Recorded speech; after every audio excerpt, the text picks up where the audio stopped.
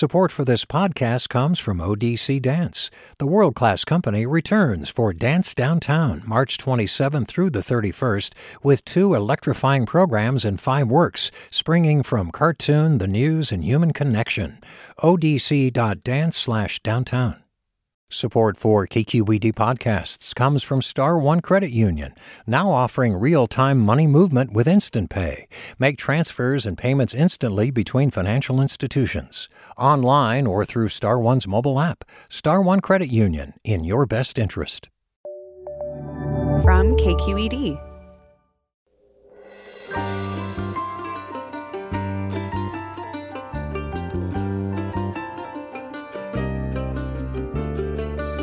Welcome to Forum. I'm Alexis Madrigal. This week, the Caldor fire has been threatening the resort town of South Lake Tahoe. It made a run that only 2 fires ever have, crossing the Sierras from the western side to the east. The other fire to have done so? The Dixie Fire, which is still burning away to the north. But while these 2 massive blazes are unprecedented in some ways, they are not in others. Today we're going to check in with different people around Northern California who've been forced to evacuate or are helping vulnerable people to do so, as well as others who've had to rebuild their lives and homes after previous devastating fires. That's all next on Forum, after this news.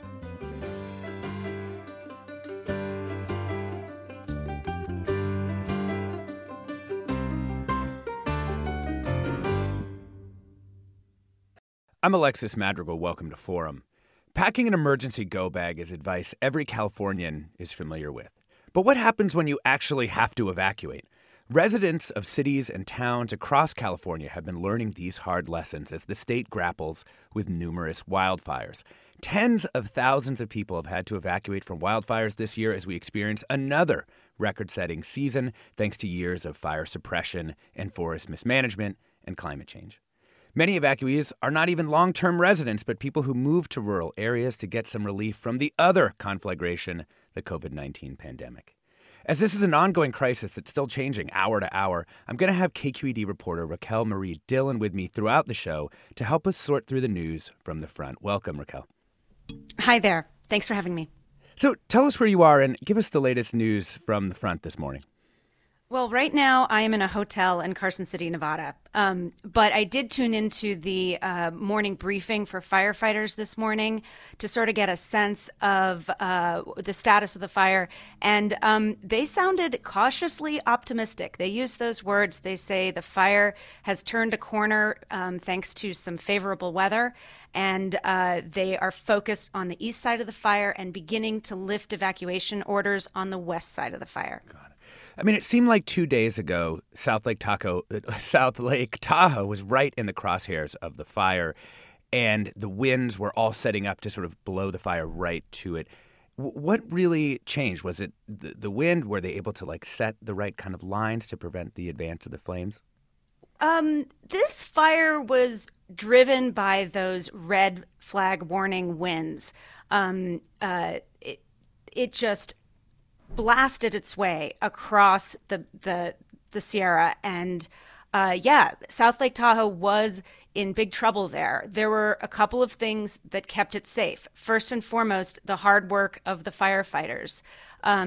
Second, I've spoken to several fire officials who credit the work clearing brush and ladder fuels. That means the dead branches on the bottom parts of the pine trees around here, from the forests around South Lake Tahoe and Myers. But mostly it's just that the winds died down and a little bit of humidity has returned just this past night, but they are still worried about embers flying over the containment lines that the crews worked so hard to cut and igniting spot fires. Yeah. How has the Caldor fire been different from other major fires up there? Are there actually any historical analogs for a fire like this up there? Yes, there was the Angora fire recently, and a lot of people who've lived in South Lake Tahoe refer to that as sort of a wake-up call in the sense that they realized that area could burn. The fire marshal of the Tahoe Douglas Fire District told me a couple days ago that they used to look at the the forests around South Lake Tahoe as asbestos forests. He used that word, and I was like, what?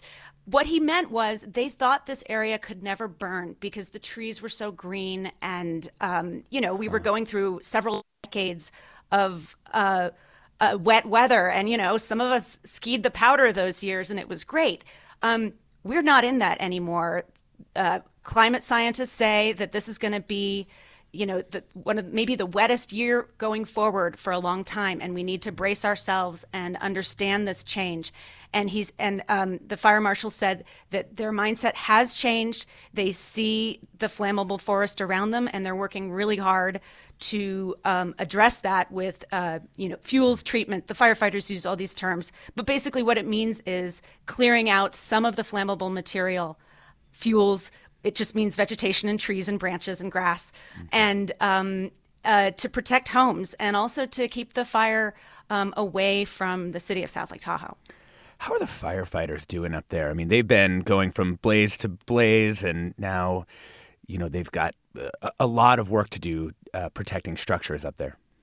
Yeah, I've talked to several crews, hand crews, heavy equipment operators. They're exhausted. Some of them went from the Dixie Fire. I talked to a crew yesterday that had been right there in that town that burned down. And you could just see when I brought that up, you could just see the exhaustion in this, squad boss's eyes, and how he was on that fire for 28 days, he said, and had been cleared out of Greenville several times because of the danger to his crew. And he just felt that as a defeat.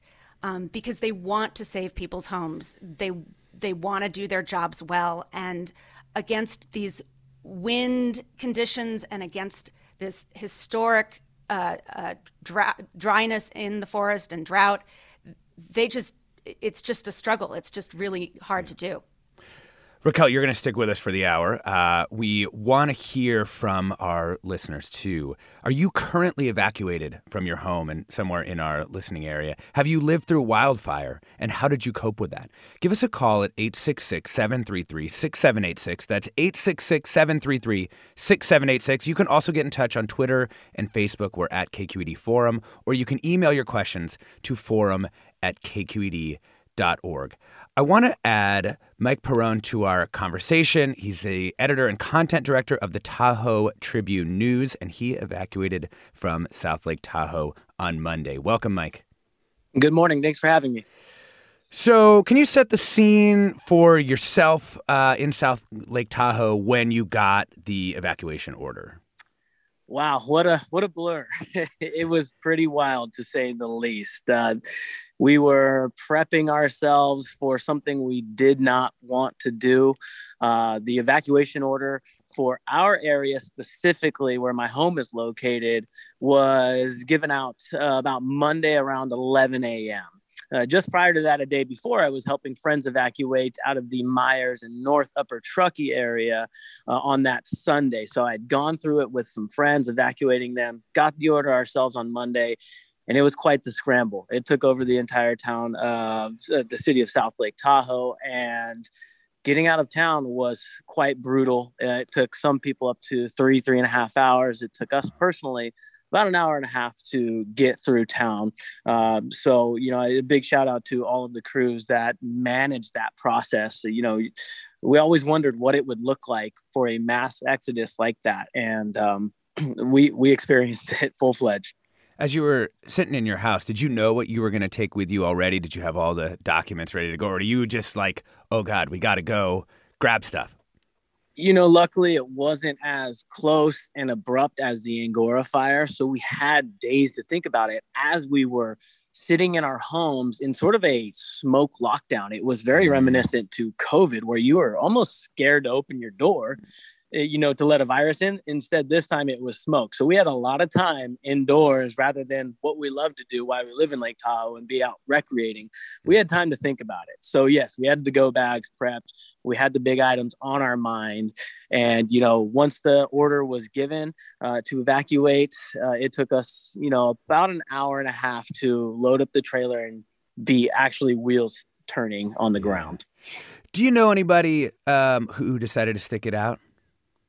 I do. I know a few people actually. And, it's a mixed bag of emotions. At first you're saying, wow, okay, this person's doing it. I wonder why they're there.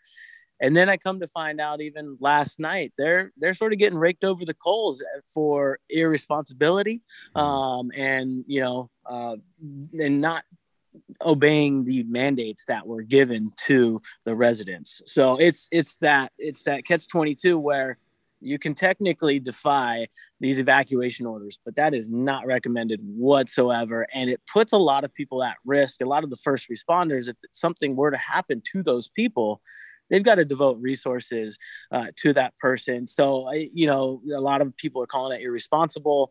But yeah, I mean, there are people that have done it. That's for sure. Yeah. Were you worried about your actual house burning down? I initially gave it a 2% chance of making it over the crest. And as you had mentioned in the opening bit here, this is the second time it's ever happened. I did not think it would cross into the Tahoe Basin at all. So I quickly adjusted that percentage to about 10% as we saw it speed up. But one day it managed to travel about 2.5 to 3 miles in distance towards us. That was a very scary day. So that's, of course, when that percentage jumped up. I saw how they were moving and sort of pushing the fire to the south of Myers and the city of South Lake Tahoe. And they gave us a little comfort once they could back up against some of the structures, get a little bit more, basically structure themselves in a plan and gave us a little bit more comfort. But then spot fires popped up. We had some spot fires run in between the Angora burn scar and the North Upper Truckee neighborhood. And that was very close to our house. So it was a roller coaster of emotions that you were going through. You think you're safe, and then you're not in a matter of an hour or, a half a day. How do you think the community up there responded?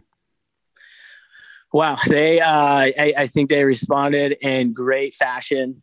A lot of people banded together. Like I said, I was helping out friends Sunday, and then it was sort of a leapfrog effect. Then I had friends asking me if I needed help evacuating that were over on the Nevada side, over in Glenbrook and the Lake Ridge, Zephyr Cove area that hadn't got the evacuation order yet. So it was, phones were lighting up, text messages, calls saying, how can we help? What can we do? And that's on a one-to-one basis, right? And then you've got the businesses rallying around the first responders, donating meals, the casinos putting up, first responders as well. So what a heartwarming and scary time all in the same breath. Yeah. We're talking about the Caldor fire with evacuees and what happens after. We're joined now by Raquel Marie Dillon, reporter with KQED News, who's covering the fire. We have Mike Perrone, an editor and content director at the Tahoe Tribune News, and who was evacuated from South Lake Tahoe on Monday. And we want to hear from you. Are you currently evacuated from your home? Have you lived through one of these wildfires that's come through in the last few years? How did you cope with the aftermath? Give us a call now at 866-733-6786. That's 866-733-6786. And, of course, you can get in touch on Twitter and Facebook. We're at KQED Forum. Email your questions or comments to forum@kqed.org. I'm Alexis Madrigal. Stay tuned for more Forum.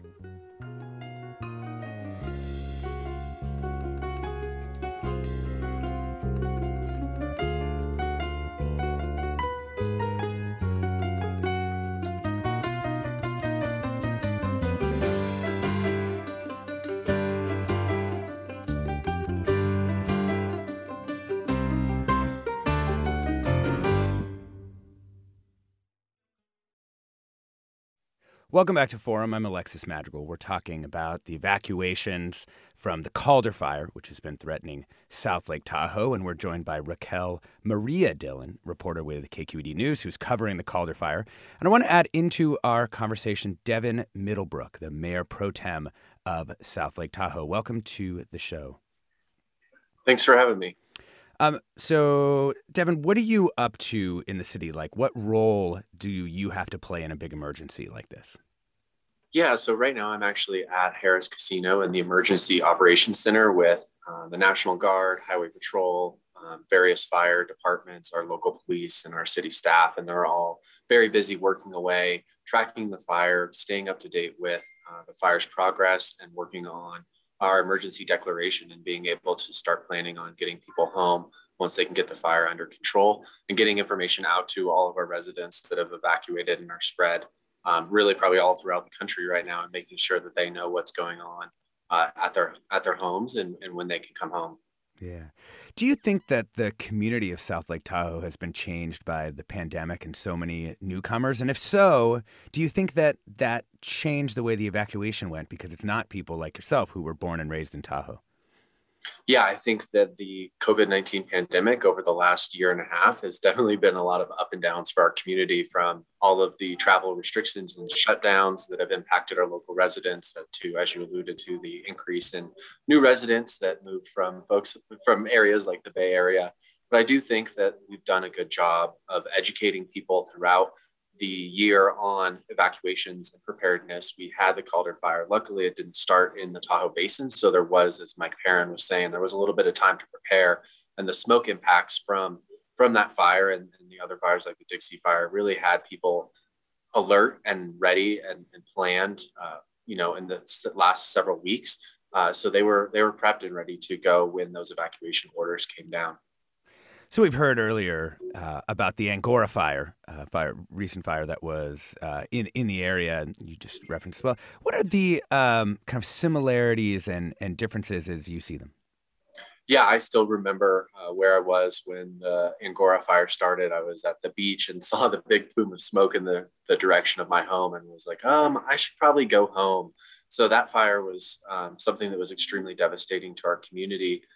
In 2007, and we lost hundreds of structures and lots of people lost their homes. But I think it made us in the Tahoe Basin very aware of what wildfires could do.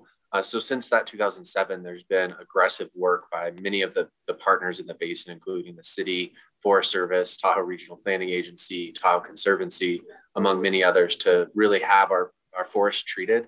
There's been lots of wildland urban interface treatments to keep those neighborhoods buffered from the forest, lots of dispensable space. So it's something that we as a community really learned from the Angora fire. And I think that's helped us be more prepared for the situation we find ourselves in today. So going forward, what's the city council really going to work on in terms of, recovering and also preparing for the future? Yeah, absolutely. I think that the city council is going to have a lot of work ahead of us once the fire is taken and has control over the fire. We're going to have to be able to assess the damage not only to our environment in terms of water quality, runoff, hazard trees, but we're also going to have to start rebuilding in our local communities. There's folks that work in the service or hospitality industry that rely on tourism. That's just not happening in the Tahoe Basin now, and whether they're going to be able to come back to Tahoe and have a job. So we're going to really need to work on preserving and restoring our environment, but also enhancing and restoring our local economy and our local communities, and make sure that anyone that was displaced has the resources that they need to get back to Tahoe and get on their feet. Yeah. Thank you so much, Devin Middlebrook, Mayor Pro Tem of South Lake Tahoe. I want to add Cheyenne Purrington into our conversation. She is the executive director of Tahoe Coalition for the Homeless, and she's helping people evacuate from the South Lake Tahoe area. Welcome to the show. Thank you very much. So I think one of the things that many people think of in this kind of evacuation is, okay, pack the car. You're dealing with people oftentimes who don't have a car or don't have a house. So can you tell us, from the perspective of people who are very vulnerable and don't have a lot of money, what does evacuation look like? I'm glad we're bringing attention to this. A lot of our folks that are unhoused may not have a phone, may not have a car. So getting information to them about what the fire was doing, the evacuation orders, and also resources that they regularly depend on that were shutting down because of the evacuation order. It was really important for our team to go and provide that information, provide instructions about how to evacuate, offer transportation options, helping people get their bikes and their personal belongings, and including, pets, dogs, we had cats following along with our team. We were lucky to have an advance warning that the fire may be heading our way. So we did a lot of work in the few days before the mandatory evacuation orders to ensure that everyone had a personal evacuation plan and that we could provide support to folks that had mobility concerns. We had a number of folks who were bedridden who really needed either ambulance support or continuity of care once they arrived where they were evacuating to make sure that they had access to medications and things like that. Yeah. I think in the Bay Area, we tend to think of unhoused people as being a situation that is centered in these urban areas. Is there actually a large population of homeless people in South Lake Tahoe? There is. Our team provides services on a regular basis to over 300 people. We have a lot of folks who are homeless because of the affordable housing crisis. We have seniors who are on fixed incomes and can't afford housing. We also have a lot of folks with mental health challenges, and they struggle to get resources for those needs on a regular basis. So, of course, during a crisis, it's important to try to access, reach out to those folks in advance, remove barriers that they may be seeing. We have a lot of folks that do camp in rural areas around our community. And so sending teams into those encampments to provide outreach was really important for our community to be safe. We're talking about the Caldor fire with evacuees and people who are helping other people evacuate. You were just listening to Cheyenne Purrington, Executive Director of the Tahoe Coalition for the Homeless, who's helping quite vulnerable people get out of the South Lake Tahoe area. And we'd love you to join us with your questions about the fires and evacuations. What do you want to know about what's happening with the Caldor fire and what's happening up near South Lake Tahoe? We want to hear from you. Give us a call now at 866-733-6786. That's 866-733-6786. And you can also get in touch on Twitter and Facebook. We're at KQED Forum, or you can email your questions to forum@kqed.org. Raquel Maria Dillon, reporter with KQED. I want to ask you about the air up there. What's it like? Oh, it's awful. Up until about yesterday afternoon, South Lake Tahoe was just socked in. When I drove up on Wednesday morning, you're supposed to have your headlights on in a fire zone, and I could barely see like 200 feet ahead of me on the road. It was very disconcerting, and it's terrible. I keep wondering, why don't the firefighters wear N95s or whatever they've got? But obviously when they're on the line working, that's they don't think about that because they're working so hard. But even, back at the incident command center, you just sort of get used to it. It's awful to think about, but, you get used to it, even though it's just really terrible. Like, is your body really taking on those effects? Like, how is your head? How are your lungs? I'm fine. I'm not, wielding a Pulaski axe. But I do, I get the smoke headache after a day. It's I think more about the firefighters than those of us back at base camp. Yeah. Cheyenne Purrington, Executive Director of Tahoe Coalition for the Homeless. We heard earlier from Mike Perrin from the Tahoe Tribune News that people were locked in their homes basically to try and keep out of the bad air. For folks who don't have that option, what are they supposed to do? So we did, our street outreach team has gone in every day since the mandatory evacuation. We have special passes to go through the barricades. We've been providing N95 masks that were donated from the Barton Foundation, our local hospital. We've been providing education about respiratory concerns. And a lot of folks, as this emergency progressed, did realize that they were having issues, even if they didn't have underlying conditions. So we were able to engage folks on the first couple of days, and they finally did decide to come to the evacuation centers with us afterwards. And we provided buses so that we could get folks out up to Reno. Wow. Thank you for that. Dana from Santa Rosa, listener, welcome to the conversation. Hi.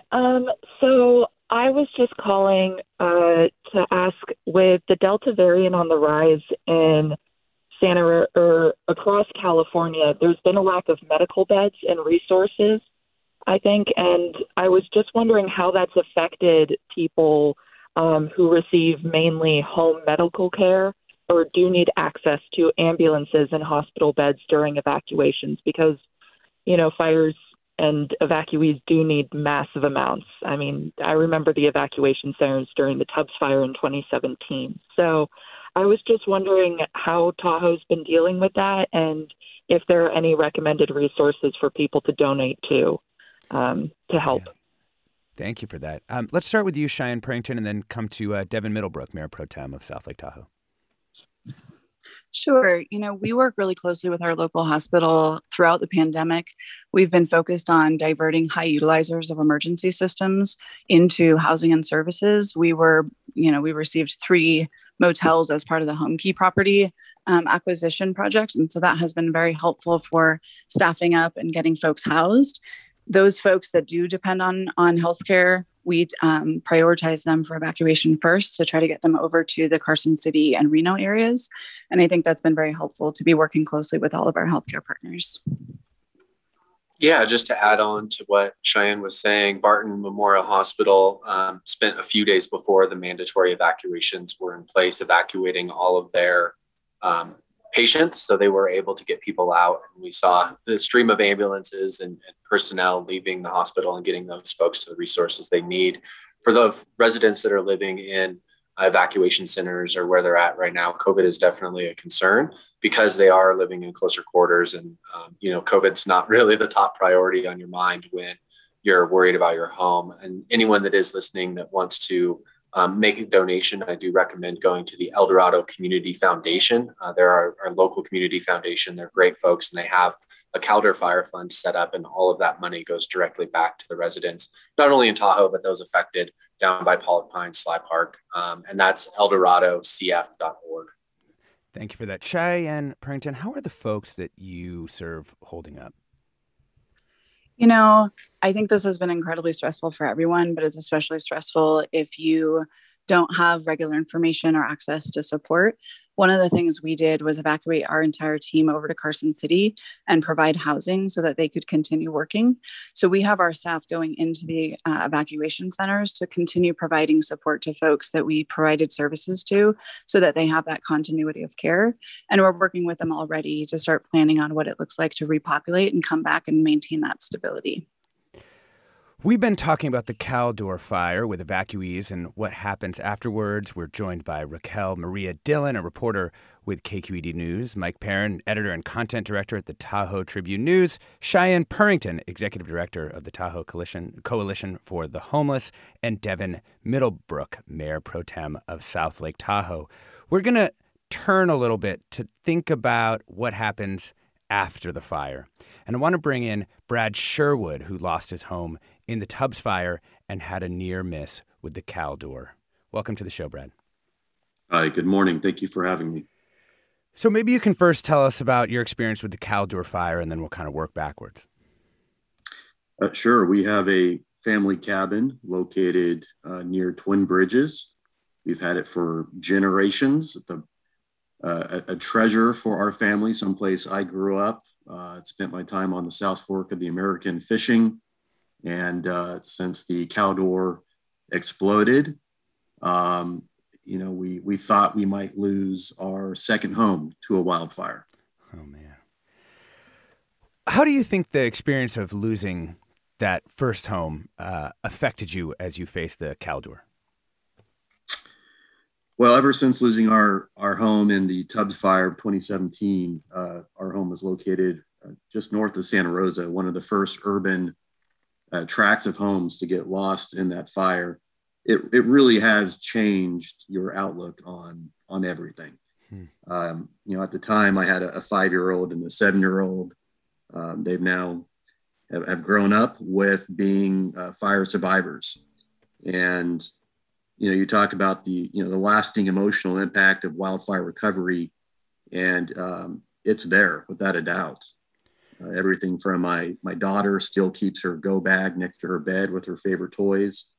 And anytime there's a warm night with a wind, my son is in our room with us. So there's emotional changes. And then of course there's, the rebuild challenges as well. Wow. And, are you from this area? Had you experienced this sort of thing as a kid yourself, or does this all feel new? I'm a 5th-generation Californian, and in talking with my family, this all feels very new. And specifically in Sonoma County, we've had wildfires before, obviously, but the impact, the devastation, how fast they're moving is new. And it has to do with climate change, and it has to do with ensuring our communities are prepared and responding. Yeah. Up in by your cabin near Strawberry, after the Tubbs fire, did you take any mitigation measures around the cabin up there? Our cabin is on U.S. forestry property, so we have a 99-year lease. So there's not a whole lot you can do to mitigate for trees on the land. But we most certainly did clear away. There was an old outhouse, for example, that we did get clearance to move. Needle removal, vegetation that we can do. Most importantly for us, it was what can we do to keep our family memories safe if a wildfire were to hit. And literally, my family were just up there 2 weeks ago, and we have a journal going back. The journal is like a diary. It's got over 100 pages of family entries every time you go up to the cabin. And I just happened to take a picture of every page of that journal, thinking just in case. And I'm glad I did, not knowing what was just around the corner, the Caldor. What would your advice be to someone affected by this fire up by South Lake Tahoe?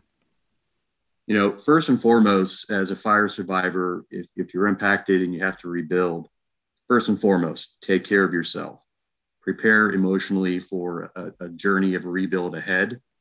And number two, get to know your insurance policy. Immediately contact your insurance company, understand and know your rights and what your policy includes for rebuilding, both content and dwelling. And most importantly, don't be afraid to accept help. Some of us don't necessarily like to accept help in our regular life. It's okay if you're a fire survivor to accept help. And some of the greatest rebuild victories, whether it be actually construction of a rebuild infrastructure or emotionally, is accepting and bringing in help. Groups like you'll hear from After the Fire, Jennifer Thompson. Groups like this do wonders for your community in the rebuild, emotionally and physically. We're talking about wildfire evacuations and what happens afterward. We're joined by an esteemed panel, and we'd love to hear from you. Join us with your questions about the fires and evacuations. Give us a call now at 866-733-6786. That's 866-733-6786. You can also get in touch on Twitter and Facebook. We're at KQED Forum, or you can email your questions to forum@kqed.org. I'm Alexis Madrigal. We'll be back with more after the break.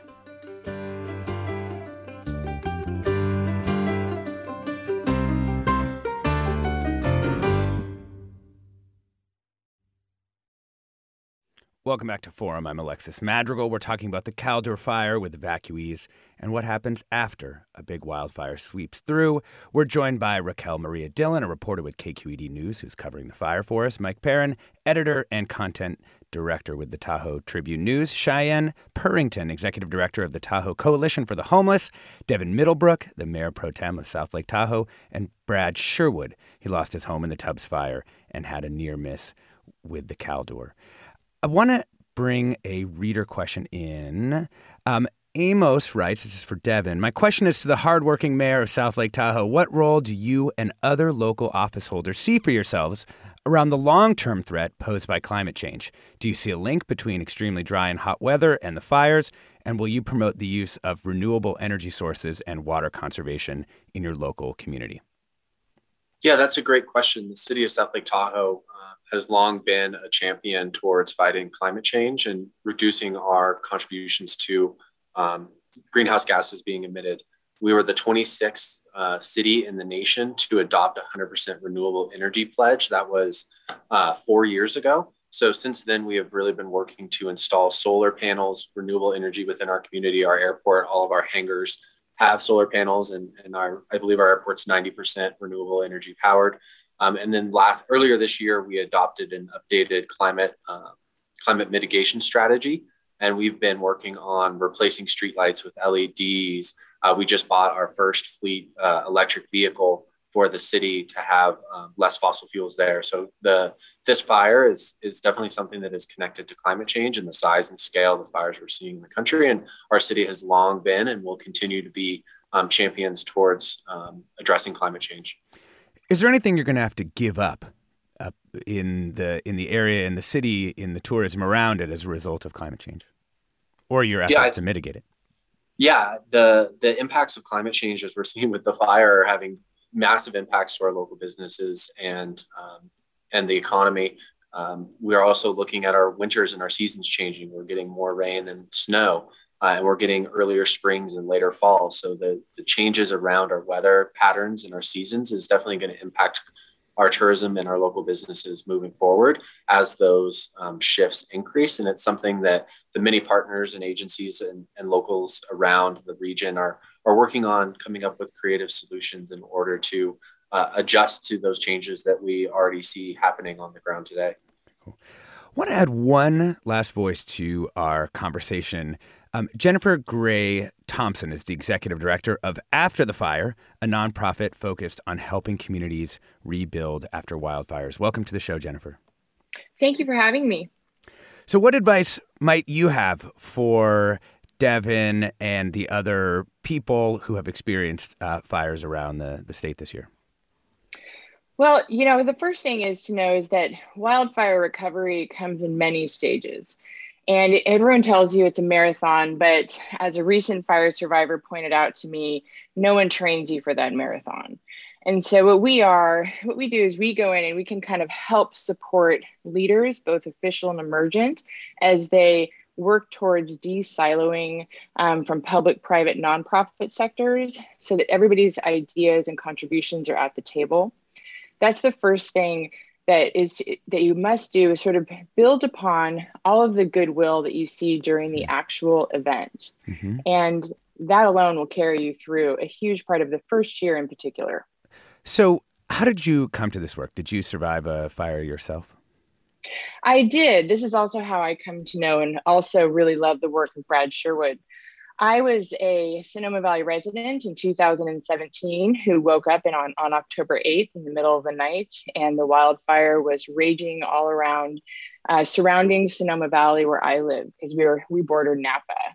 And I never knew that night my life would change entirely. And this is all I've worked on since that very evening. And I spent the next 10 days in a position where we were largely cut off from the county and other resources. And we had to do for ourselves and make sure that we set up food systems and took care of shelters and took care of undocumented people in a way that was very relevant to what their needs were. And I learned a lot of my base lessons during that time, including the incredible power of humanity in the face of a terrible, physical, terrifying experience. So, how do you actually connect up into all the services at the different levels of government? I mean, I kind of think of FEMA as the place that would come in, at least if there were a hurricane or something. Is the same thing true with a fire? Well, I thought that too. I thought, the cavalry will show up and then they'll tell me where to be. But until then, I'll just be of use. And then about 3 days in, I realized that, in fact, the community is the cavalry, and FEMA's job is really to show up. They usually show up about 3 days in. Their approach to wildfire has so far been quite different from their approach in storms and in wind and rain events, where they sort of pre-declare an emergency and get on the ground faster. We'd like to see that changed. So it just depends on the type of event. They are much more adept at doing wind and rain. So with wildfire, we see that most of the action has to come from the county leadership, along with the nonprofit, and then emergent leaders. Emergent leaders are really the secret sauce in how it is that you get through an event, both before, during, and after, because you will be dealing with this recovery for years, and it will look different a year from now and 2 years from now. So we're there to help communities navigate wildfires through all of those events. And the first thing we do is say, what do you need and how can we help? Because every community is slightly different. Yeah. Thank you for that. I want to bring listener Hitesh from Pacifica into the conversation. Yeah, Welcome. hi. Thank you. The great questions and great conversation going on. I had two-part question, actually. One, as I understand the recovery and, bringing things or taking people away from harm's way is a lot of manual work. I was wondering, how are technologies of today helping out people in this effort? Is there anything specific or special, other than Facebook and, just people declaring themselves as I'm safe or I'm in danger, etc.? Is there any specific help that the teams on this call are getting from any of the technology companies that, quite often visit Tahoe and enjoy the beauty and all of that stuff? That is a great question. I was just wanting to, hear some of the thoughts and how we can actually, I work in tech myself, so I wanted to understand the perspective and what would be like top 3 areas that are, not being addressed or underserved today that people like me can think about in the future. Thank you. What a great question. Maybe Mike, or if somebody else has something, feel free to chime in. I'm not sure which of you would be the best to address that.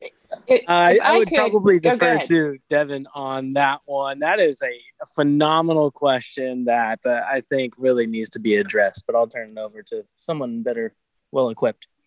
Yeah, it sounds like Jennifer might have some tips on this as well. But I know during the actual evacuations, our county, El Dorado County, has a system called Code Red that the city and the county utilize, and it uses geofencing, and you can rope off specific neighborhoods in any phone within that system. Got the alerts and the text message updates. As Cheyenne was saying, it doesn't help all of our vulnerable communities that don't necessarily have access to those technologies. And I know the fire operation incident team has been using social media to get a lot of those updated news and alerts out there. I think we got one other. Raquel Maria Dillon with KQED also has an answer to this as well.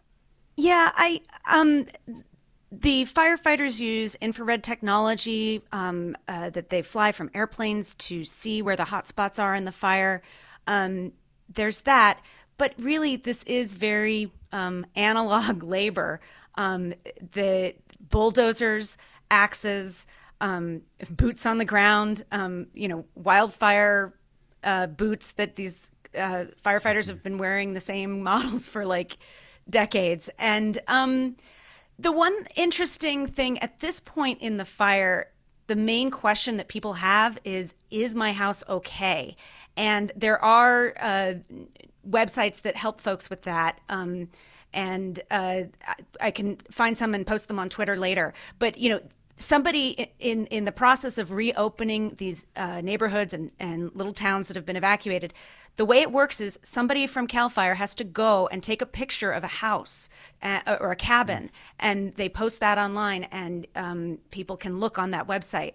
So that's still a very manual process, but at least it is available for people at this point. Brad? And I would just add, this is Cheyenne, I would just add that for a lot of the folks that we serve, they don't have regular access to technology. So the best thing for our team has actually been using an arsenal of very basic tools like whiteboards and Post-its. And I know it sounds silly, but during an emergency, you're not sure what technologies might go down. For instance, your reporters were talking about San Francisco's 911 system being down right now. Mm-hmm. And that's something that we've learned in our work during regular operations, is that you can't depend on a system working. You have to assume that it won't. And so what we've done in our contingency planning is assuming that we need a backup to the backup and having a range of tools that we can utilize during an emergency so that we can meet the need where people are at. We left notes on people's tents. We left information about evacuations on people's doors, on people's cars, on their RVs if they looked like they were unsheltered. And I think that was very effective for overcoming the access to technology and the equity issues that are present. We also had a lot of folks that are Spanish speaking or had other kinds of language barriers. And our team, while we were doing street outreach during the mandatory evacuations, ended up utilizing translation apps. And they downloaded it right there and got the app working and were able to communicate information that way. So I think it's important, especially when we're serving vulnerable folks, to work from that angle and lower barriers to access so that we can get good information to people regardless of their access and continue that throughout the evacuation and repopulation processes. That was Cheyenne Purrington, Executive Director of Tahoe Coalition for the Homeless. Jennifer Gray Thompson, Executive Director of After the Fire. What can people expect in their mobile communications? I've actually always wondered this. Like, do the fires take out the communications infrastructure? Do you lose the ability to text or make calls? Or are those things actually fairly hardened to wildfire? They are not hardened. They are much better than they were in 2017 during our wildfires. You have to have a multifaceted approach to analog. So I love what Cheyenne said about how they were actually reaching the unhoused population or people that don't have access to traditional forms of technology. And there's also, you have to know that the Latinx population is going to only really follow on Facebook trusted organizations. And seniors, they really need phone calls and knocks on doors. And so you have to do multifaceted approaches, and you cannot count on your cellular network or your wireless network actually working. So if you have that as your sole form of how to communicate, especially in a public sector to get emergency information out, you really need an analog backup model. For your own home and your own family, we highly recommend setting up a family radio network, which you can do with two-way radios, which have come down dramatically in price. This is an incredibly important thing that you have multiple levels of communication, because that's what's going to keep you safe, and have that done before the fire. Like, we have an entire part of our program which is all about this. And I do want to give a shout out to Scott Adams. He is one of the deputy directors for broadband for the state of California. And we had him housed in our organization about 18 months ago for 6 months, studying communication failures in disaster and what some of the solutions are. So that's very multifaceted. I think we have a caller, Patricia, with a possible other solution. Actually, it's very similar.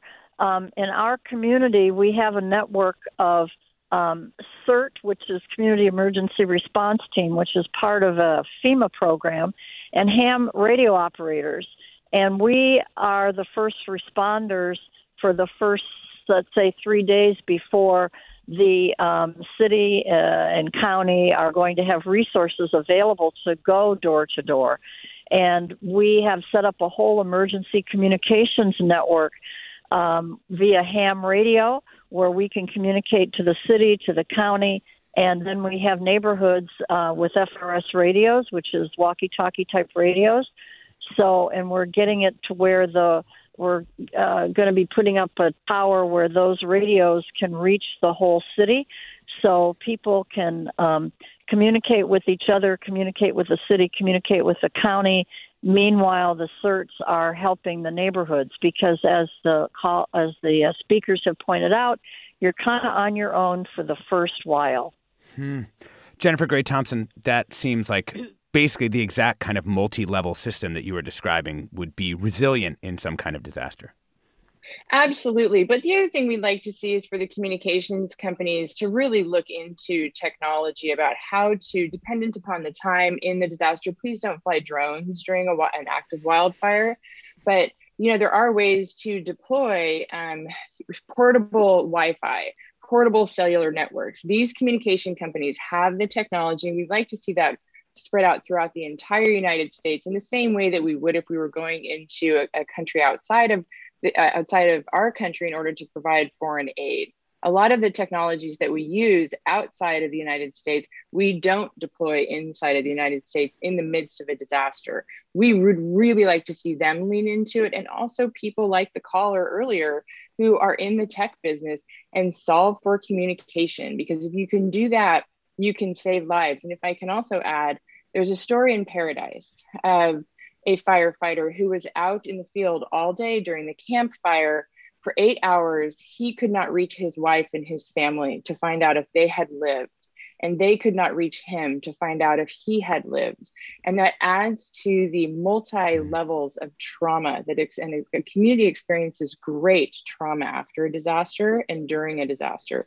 So it's really important that we embrace and innovate our way through multi-layers of how to deal with these megafires. And this alone is a critical central piece of what we must do. For communities that are recovering, what's the best way for them to maximize the help that they can get, at least from the federal government?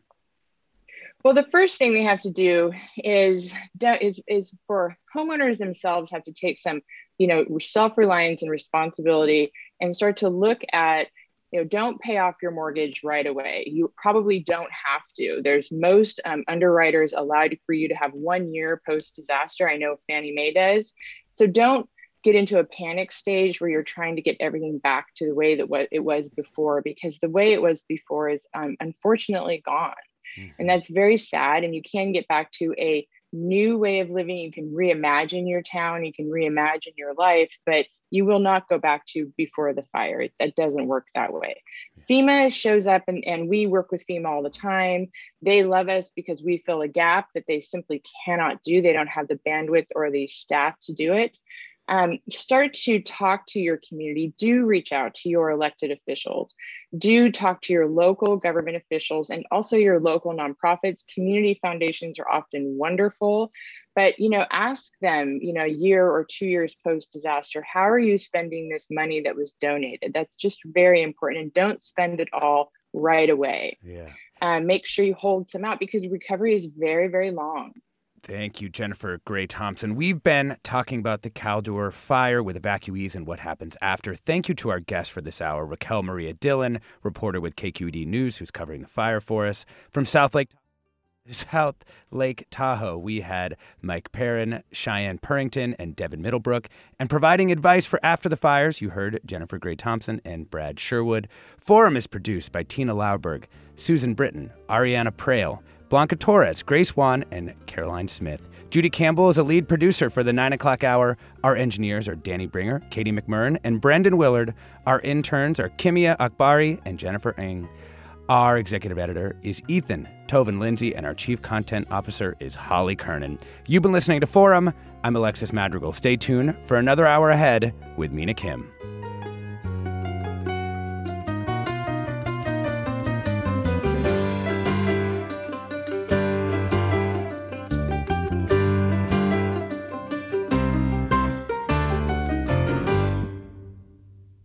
Funds for the production of Forum are provided by the members of KQED Public Radio and the Germanicos Foundation and the Generosity Foundation. This is Barbara Leslie, President of the Oakland Port Commission. Oakland International Airport, OAK, is proud to bring you this podcast of KQED's Forum. When you're choosing your next adventure, the smart and convenient choice is to fly the East Bay Way, from OAK to destinations across the USA and Mexico. And when you return home, tune in to KQED, always bringing us remarkable stories about who we are and where we live. Enjoy today's episode of Forum. I'm what you might call very good at hide and seek. And since we got Xfinity, we have Wi-Fi all over the house, even in my super secret hiding spots. So I can kill time in here by streaming my favorite... Ha! Found ya. How? You left Find My tablet on. Get wall-to-wall Wi-Fi on the Xfinity 10G network. Restrictions apply. Not available in all areas. Actual speeds vary. Hi, I'm Tyler Foggett. Join me and my colleagues as we go beyond the headlines and deepen your understanding of the forces shaping our world today on The Political Scene, a newly updated podcast from The New Yorker.